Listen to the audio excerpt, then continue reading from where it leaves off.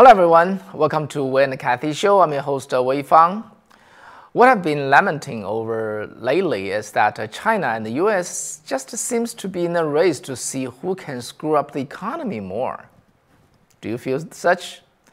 Today, the Federal Reserve raised interest rate by 0.75% again, using the brakes on the economy to deal with the scarily high inflation at the present.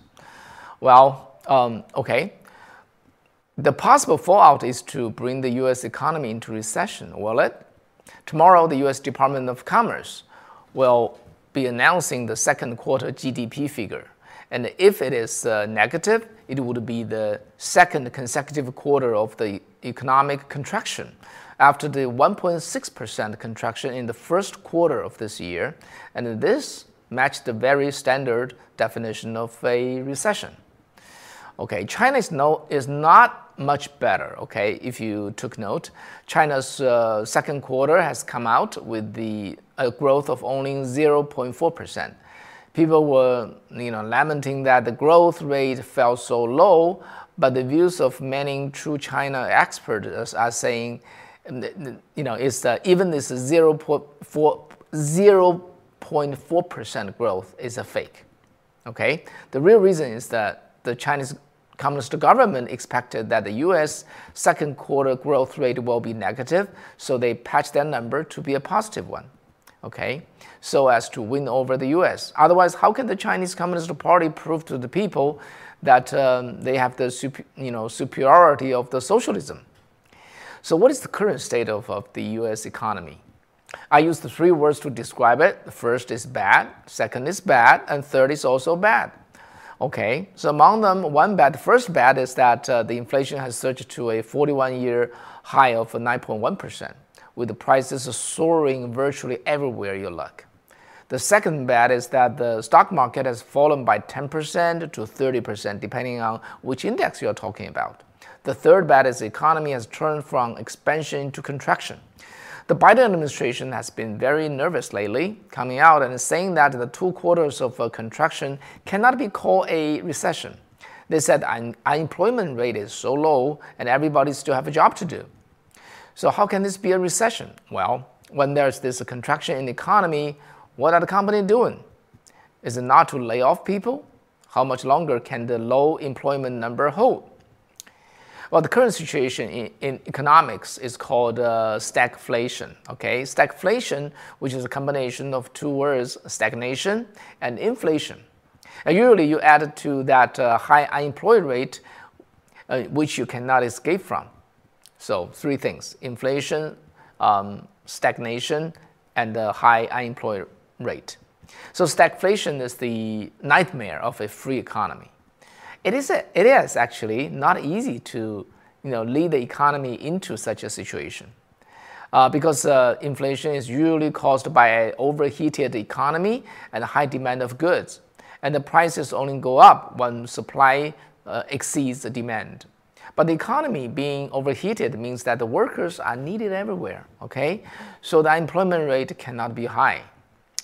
The economics of this is called the Philip curve phenomenon, which is the inflation rate and the unemployment rate is inversely proportional. These two things simply don't come together. And economic stagnation is even more remotely related. Well, okay, on the other hand, if the economy is indeed stagnant, demand is falling, then of course, prices cannot rise. In short, stagnation and inflation are the opposite of each other.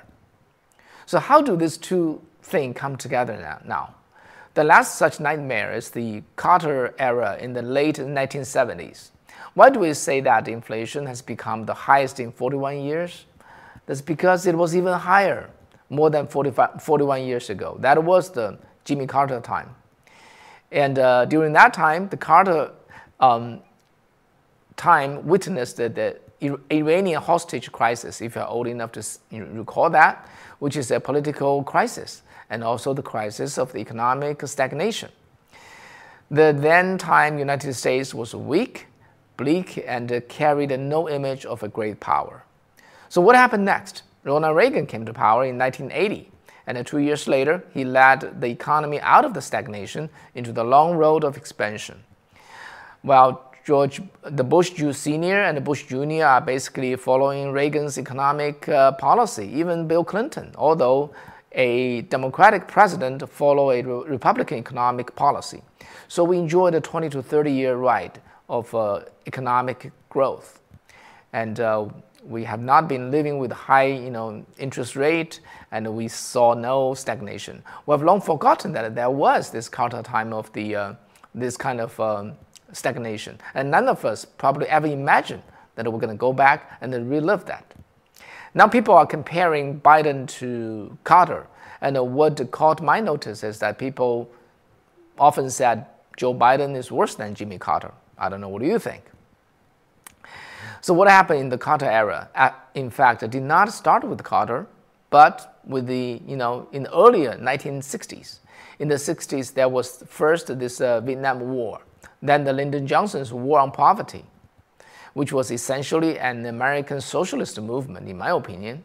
The federal government borrowed money to give it to the poor as welfare.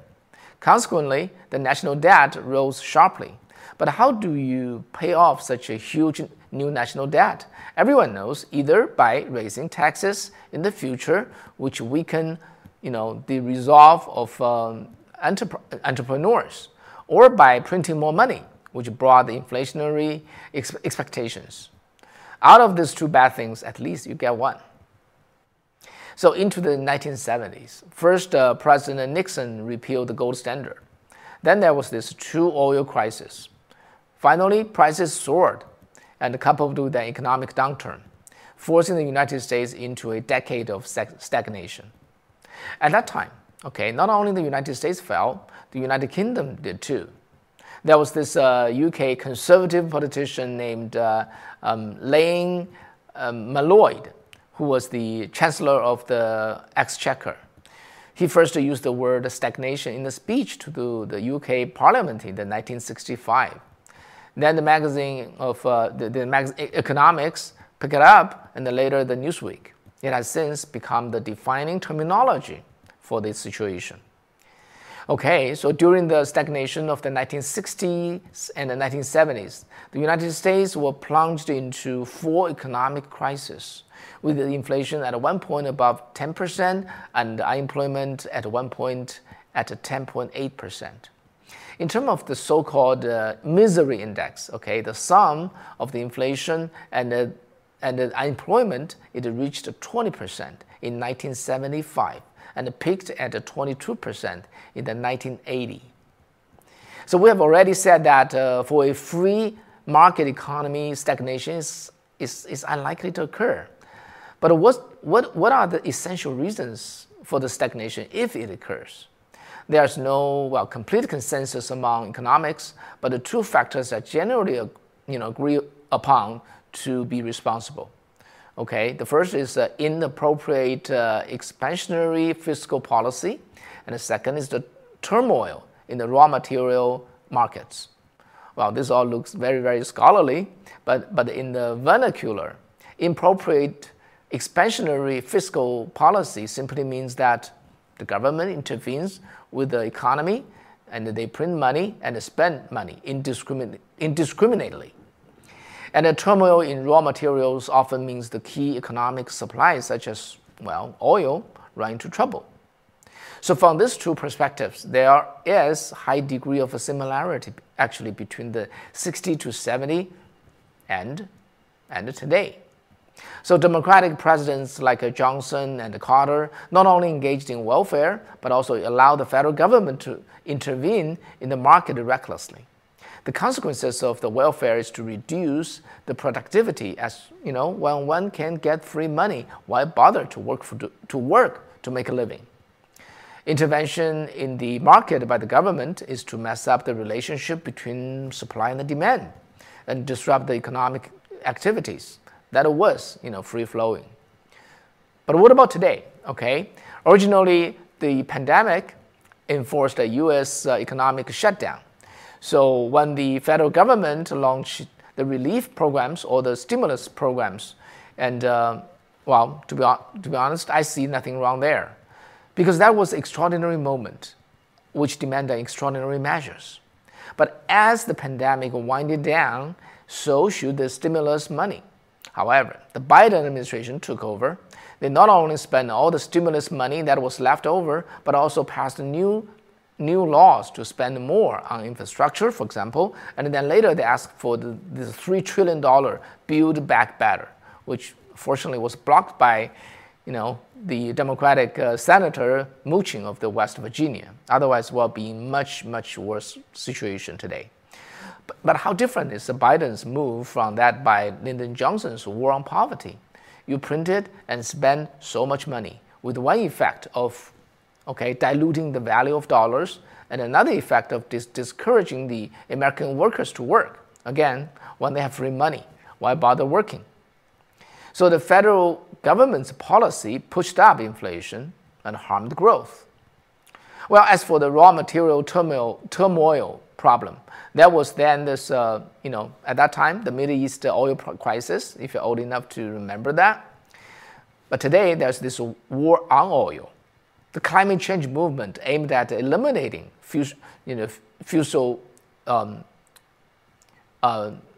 the oil. So we do not have an oil crisis today, but we produced such a crisis. You may argue that the Biden spoke that this is due to the Russian-Ukraine war. Well, if you can recall, the United States oil prices and the general, the inflation, the CPI before the war has risen to an outrageous levels already, 7.6% inflation in January for this month. But does that have anything to do with the Russian-Ukraine war, which happened on the 24th of February? So in short, there was no trouble, which is created for ourselves. The United States has a healthy and a strong free economy, and now it is in stagflation. And the culprit, and who's the culprit, is the federal government's policy. So now the government is at a loss. They don't know what to do about it. To fight inflation, they must use tight monetary policy, such as raising interest rate and or reduce the money supply, which is what the Fed is doing today, both of them. But this will make demand fall and the economy becomes more depressed. Well, to stimulate the economy, one has to use the expansionary monetary or fiscal policy to increase the demand, causing further pressure on the prices and resulting in higher inflation. So they are caught in a rock and a hard place. Then how to fix it? Is there a way? Actually, it's very, very simple. President Ronald Reagan fixed it in just 2 years. He deregulated the economy, he cut taxes, and he balanced the budget. Simply put, get the federal government out of the economic activity by spending less money and printing no money, and this curbed the inflation. He then reduced tax, cut the tax, giving everybody an incentive to develop businesses. Focus on the incentive side. As a result, the economy came alive. And it could do that then, and it could do it today. To sum it up, the economy runs better when the government does less. Isn't that what the famous quote from Ronald Reagan back then? Government is not the solution to the problem. Government is the problem. So that's basically what I want to bring to you today. And I don't know, do you agree? And let's see, ZZZ status, you wrote that the energy sector, no business if no energy. Yeah, but what is the problem with the energy sector? Well, it's our just curbing our own oil production first, and then that was the war. And as I just told you, that is 7.6% CPI growth in January of this month already. And the fossil fuels, yes, you said fossil fuels. Well, the cancer mouse, you said, I don't care about the oil. I'm worried about the corruption. Yeah, I think you may need to worry about both. And he also said that this is another slap in our face. Let's go, Brendan. Well, I don't blame you. So actually, yeah, that's and Daniel Voucher said balanced budget. What is that? Yeah. Good question. We haven't seen that for decades. And Louis, you wrote that I saw a meme that speaks so much truth. It said we should have a law that all EV cars, right, should only get their recharge electricities from wind or solar, not fossil fuels. Okay. All right. Yeah, that's indeed a myth, right? So back then, actually, I did some research on this climate change and global warming, and I don't know whether you know, when this theory first came out, it was received a very, very, how to say, ruthless scrutiny, by some organization through a video that was played by the Channel 4 of the UK, and nobody played that kind of revealing video anymore, especially on the mainstream media. But it was really, really controversial back then. The Cancer Mouse also said in 30 years we'll be confused because we have as many recharging cords as we did back in 2020. Okay. All right, so that'll be all for tonight, and so it's a short piece. Kathy and I, we both try to be more concise and be more, basically up to the point, and without dragging too much of your time. But really appreciate you being with us. And if you like it, please click like and making sure you stay subscribed. And thank you very much. I hope to see you tomorrow again with Kathy. Okay, bye, good night, see you tomorrow.